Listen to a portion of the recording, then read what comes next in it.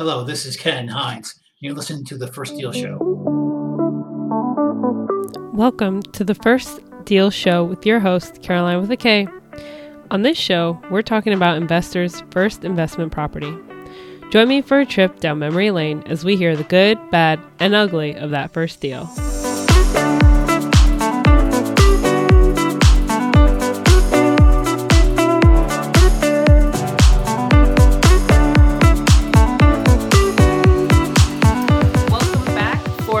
It's your host here, Caroline with a K, and I have my good friend here, Ken Hynes. How are you today, Caroline? How are you doing, Ken? Good. I'm doing okay. Feeling a little bit tired, but it is what it is.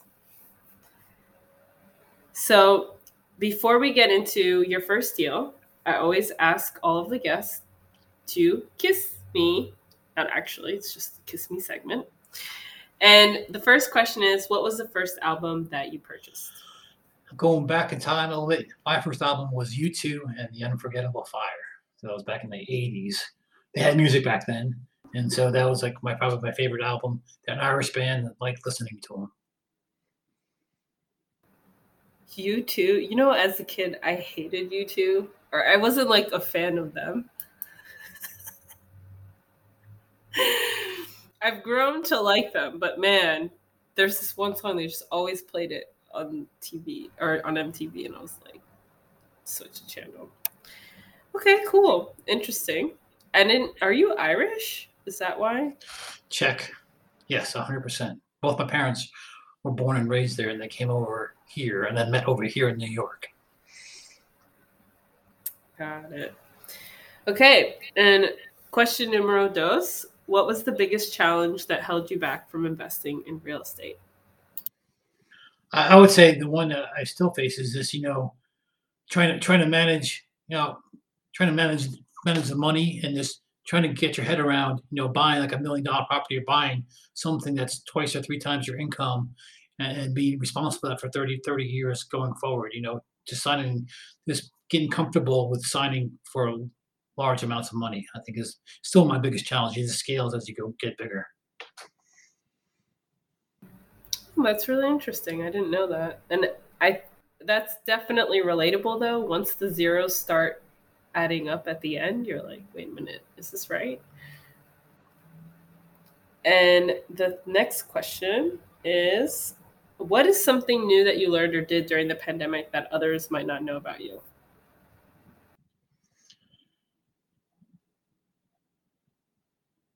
Good question. Just the amount of stuff that you could do remotely. I started mentoring transitioning service members through an organization called Vets in Tech. And so used to be in person or through the transition center, but most of that's gone virtual these days. So you're able to hit or access a lot more people on the virtual side, just doing remote counseling, stuff like that. So they started doing that, and it's just snowballed into through other opportunities. That's really cool. I didn't know that you did that. Thanks for your service, by the way, Ken. And for helping out transitioning service members. That's great because I know that they struggle, once they come back into the civilian life. Right. And the final question is, what is your favorite quote? I heard several of them, but to keep this PG, I think the one that I learned in high school, and sort of this been with me the whole time, is that determination determines your success. So no matter what endeavor you take under or what something that you go through, if you have the mental aptitude and fortitude to get through it, that's going to determine your success level. You have your talent, you have your resources, stuff like that, but it's mostly you and your attitude, your determination to get through, sticky or tough situations that will determine your ultimate success. I love it. That's great. It's a really good quote. So you said it was your determination determines your success? Yeah, so determination determines success, or you can sort of personalize it. Your determination determines your success. That's great. So Ken, tell us, me and the 402, where are you based out of? Right now I'm living in Easton, Pennsylvania. It's commonly called the Lehigh Valley. It's about an hour north of Philly, an hour west of New York City. Nice. And I love that the references to New York. I had Howard on the show and he was like, I'm based in the capital of New York. He didn't say upstate. Because, New York, anyone that's from the city always refers to upstate as Upstate. anything above the Bronx. Yeah, exactly. Like I'm saying from upstate, and people from like Rochester or Albany could be, no, you're not. So now we're going to get into your first deal. You're based in the Lehigh Valley in Pennsylvania. So where are you actively, well, not where are you actively investing now, but where was your first investment property, or where did you do your first deal? My first deal was in a town called Fayetteville, North Carolina. A lovely, small, hot town down in the middle of nowhere, North Carolina. It's the home of Fort Bragg, and so that was basically the first place I was stationed at. And what I did was I just basically bought a house there, fixed it up a little bit, and then turned it into an investment property rental when I left. Wow. Isn't Fayetteville, North Carolina considered a dangerous place? It has its rough parts, and its good parts. I think it's like every other town. It's just you get it's a lot of military, so yeah, it's a very cyclic base. If the unit has to leave somewhere, then it becomes like a ghost town. But like any town down south, there's some good areas and some bad areas. So how did you decide to purchase the property, your first home? Like, was it something, where did you get that idea from? It was a convoluted decision process. Like, I didn't like renting, this throwing my money away and not seeing any return on it. And like my dad had done the little bit of house hacking when I was growing up. So I grew up right around Westchester County. And so if you know anything about New York, the house prices and the real estate is so expensive up there. So when I got down to North Carolina, it was like houses are going for 50, 60K. I'm like, this has got to be cheap. So cheap. I mean, I was paying more in rent than I would be paying in a mortgage, stuff like that. So I just figured, occupy my time when I wasn't at work, buy a good place there. And then, I was always like, Fort Bragg's a big base. And my thinking was I'm always going to be able to come back there and have a place to stay when I come back there. Of course, I never get really stationed back there, so it's still a rental today. But like that was sort of my thought process. Buy something solid that I can come back to when I moved back there or got stationed back there. And it was just so cheap at the time. I didn't really think there's a lot of the downside on the downside risk. So when did you purchase this property? 1996. Wow. So you've held on to it until now? Yeah. And like, So you've owned one of the things, if you get a good property manager, I didn't have a good property manager in the beginning, but if you have a good person that takes care of it, and single family homes, like the thing that I've noticed when I'm comparing them with multifamily is they tend to stay there a lot longer than like the apartment tenants. So I've had people stay there 4 or 5 years. My longest tenant stayed there for like 9 years. So once they're in and they're settled, it's just they'll need a reason to move. Either they have moved the job or something like that. But wow, so you've owned that property essentially for 25 years. Now that you say that, yeah. Wow. And so has the value of it appreciated since you purchased it? It has a little. I mean, I learned some lessons now that if I had applied back then, I would probably wouldn't have bought that particular property. Because I didn't really do a lot of good research on it and stuff, or due diligence. But it has basically, I wouldn't say doubled, but probably doubled, and it's paid off. So right now it's just a cash. The only thing that I sort of use as a base, as sort of like a stable asset, as sort of like my base that I use to help go out and purchase other properties. To use that cash flow to help purchase other properties, or pay down other properties. Like once that was paid off, that my goal was paid off by the time I retired. And once I had that paid off, I sort of did the little Dave Ramsey debt snowball thing. I just take all the payment I was paying to that and start paying off my next one. Wow, that's awesome. So the property, okay, how did you finance it? So it's, you moved down there from Westchester and you're like, okay, great. My dad did this. I'm going to do this too. Mm-hmm. So then how did you decide, or where did you get the money to fund this deal? It was like a foreclosure, a HUD home, a VA HUD home, so it had been foreclosed upon.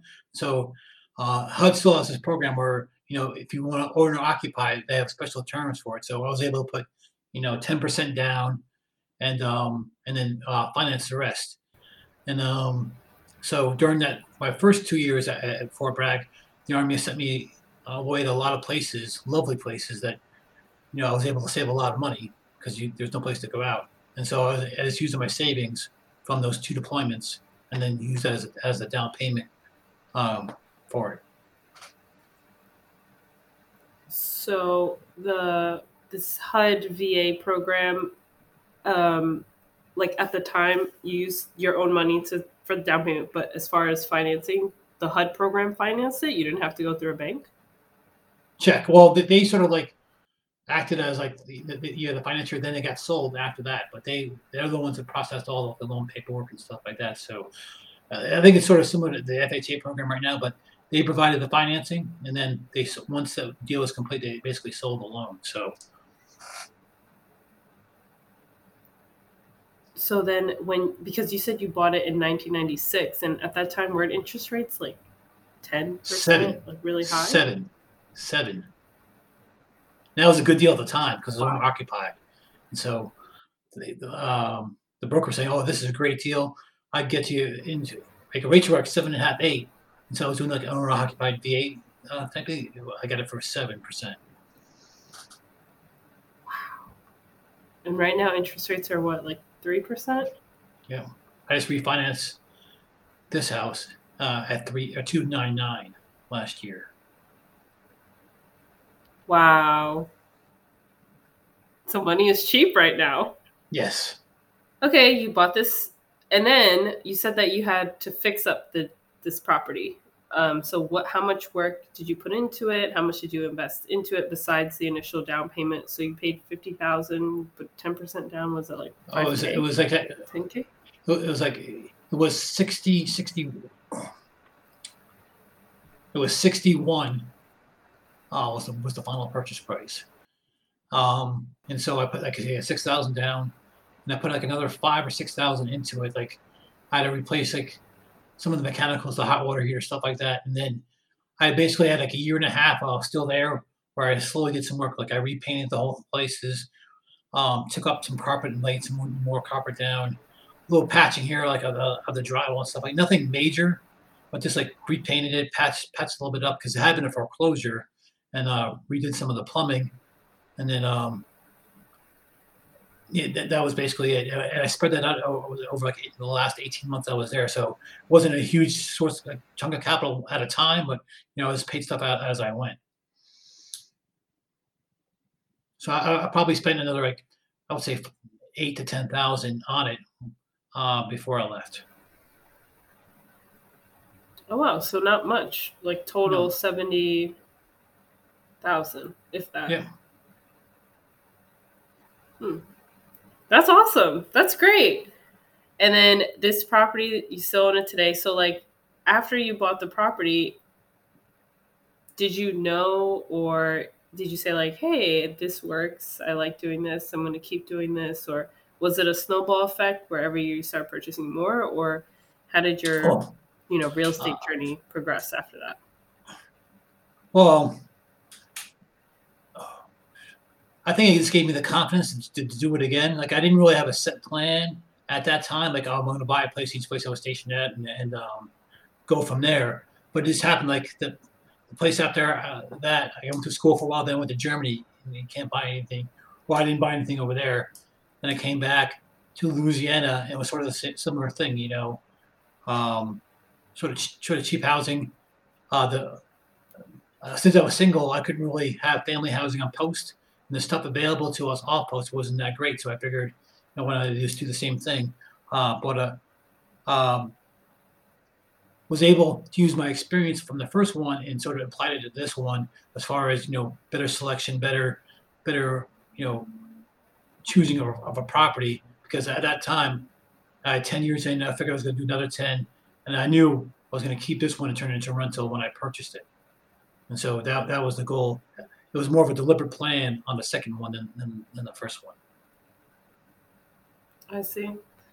And then when you first purchased the initial one, at what point did you say to yourself, like, okay, this property, man, I totally swamped. I like forgot the question. I really like just totally zoned out. You could ask me what I did wrong on the first property. Oh, do you have things to share about what went wrong? Yeah. So Because from the first property, I think I bought it all wrong. Like I was just looking at it through my lens, like what needed to be. Like I didn't really look at the school district at all. Like my due diligence on that was like they just won the state championship in basketball, so they must be a good school district, And so that, and like how far or how long was the commute to work. That was about my two major thought processes. Like it was a 2-1. It was a 1,200 square foot house, but it was only 2-1, so it was sort of like functionally obsolete then. And so it wasn't really good for families or my prospective tenant base. So I was sort of limiting my exits based on how I bought it, because it's still a 2-1 now. It's just very hard to rent because families don't want it because it's only 2 bedrooms, and like it's too big for like this one person because it's like over 1,200 square feet. So that was the big one, and then what I applied to my second one is buy it with your renters or your prospective tenants in mind. Like do some research on the school district, make sure it's like at least a 3-2, make sure there's like ample, commute to schools and to work, not just, try to look at it from like a family's eyes or your prospective tenant's eyes rather than just your own. That's some sound advice. So I wanted to also ask you, the time when you were like, okay, I'm going to purchase a property, to actually buying it, how long did that take? Probably, because I thought about it on my second deployment coming back, because, and then, so I spent 3 to 4 months just thinking about it, making sure I had the savings built up, and then probably 2 to 3 months just looking at deals or at houses in the areas. And then, so I would say from beginning to end, it was 6 months. Oh, wow. And then, so you found the property, then you found the financing or that type of loan, and then closed. That's awesome. And when you purchased the property, like the other mistake that I made was like I didn't even check like rental rates or what would the property rent for after like I left. Like I didn't even think of it turning into rental. I was like, I just want a place to live. And then it was like not until like I was getting ready to leave, like that I researched like, hey, maybe I need to find a property manager. I used the one at the broker shop that I bought it through, which turned out to be a mistake. I didn't even know what rents were going to go for in that area, so I didn't know if it were going to cover my costs, my mortgage in the beginning or not. I ended up barely clearing on my first, so I didn't do any of the typical due diligence that you do today. Like, what are the comparable rents? What are some of the, what's the school district?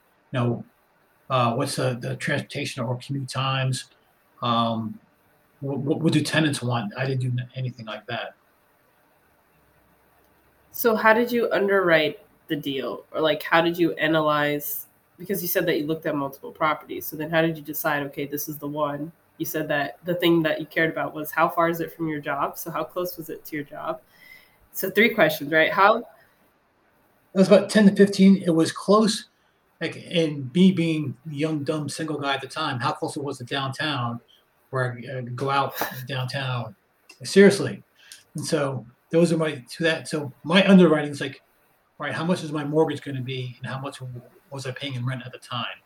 And so if they were sort of like in the same ballpark, even with the 7% interest rate, I didn't even calculate, hey, I have to pay property taxes, or hey, I have to like have homeowners insurance at the time. I was just trying to figure out like I had the little AMOR calculator. All right, I get this is it, you know. So I didn't understand like the insurance cost, the property tax cost, and all the other cost of ownership. I was just like figuring what's my mortgage going to be, and is it going to be less than my rent? Hey, it is. Must be a good deal. I'm going to have more space, and I'll build some equity. So I didn't really have a great plan or thought process going in, but I learned those lessons going forward. I was like, hey, now I have to figure out, hey, what's going to be the property taxes? What's going to be the insurance? So I could get those quotes beforehand instead of um, being in the last week of contract, and the broker's like, "Oh, you have like, where's your homeowner's insurance?" I have to scramble to get it. Wow. And when you bought this property at that time, was there internet? No, it was like AOL dial-up. You got mail. Like the 36 or Yes. 56K, and so I used my bank was USAA, so I still use them, and luckily for them, or lucky for me, they had an insurance site too, and so I don't know if that was the best quote I can get. I didn't even go shopping. I was just like, hey, you know, you're my bank. Can you do insurance as well? And they're like, sure. And so they just set me up with a policy. So I didn't have any way to comparative shop, to rents, to get like, other forms of financing, anything like that. I just took what was given to me, basically. Wow. So it's just mind boggling to me, right? That you did all of this basically through the phone, right? Like you figured out a number, you had a chart of all your amortization of how much this loan is going to cost Yeah. you. And then you're just calling people like, hey, do you have this? Hey, could you help me out with this? Oh, hey, I need a broker. Like And then, nothing was done digitally. and then when I went, you got a kick out of this. Brokers, how I shopped sometimes was they had a big binder. Boom, put it on. Okay, this is the current listings, and then you go through like the little printouts you see from them. That was the MLS, and so you just walk like pages, like binder of this. Hey, this looks okay. Okay, can I go look at this? Okay, turn a couple pages. That's in another neighborhood. Okay, can I go look at this? So that's how that was my first screen. It was going through a big binder, like an MLS listing in a binder of all their listings.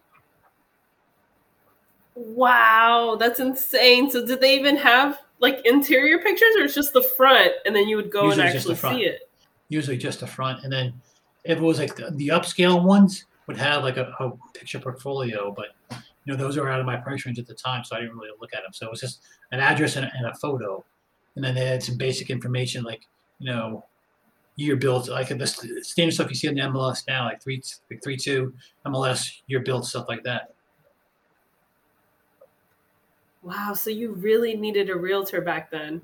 Oh yeah, yeah. Because There's no way, no way. I mean, I remember like looking at a couple of expos, like, but they would advertise in the paper or stuff like that, and you would have to set up an appointment to go look at them and stuff like that. So I would drive by them, but there was nothing really, pulling me into those sites. So you really needed a broker in order to get the best selection. wow. So Ken mentioned at FESBO, and that's for sale by owners for 402 that didn't know.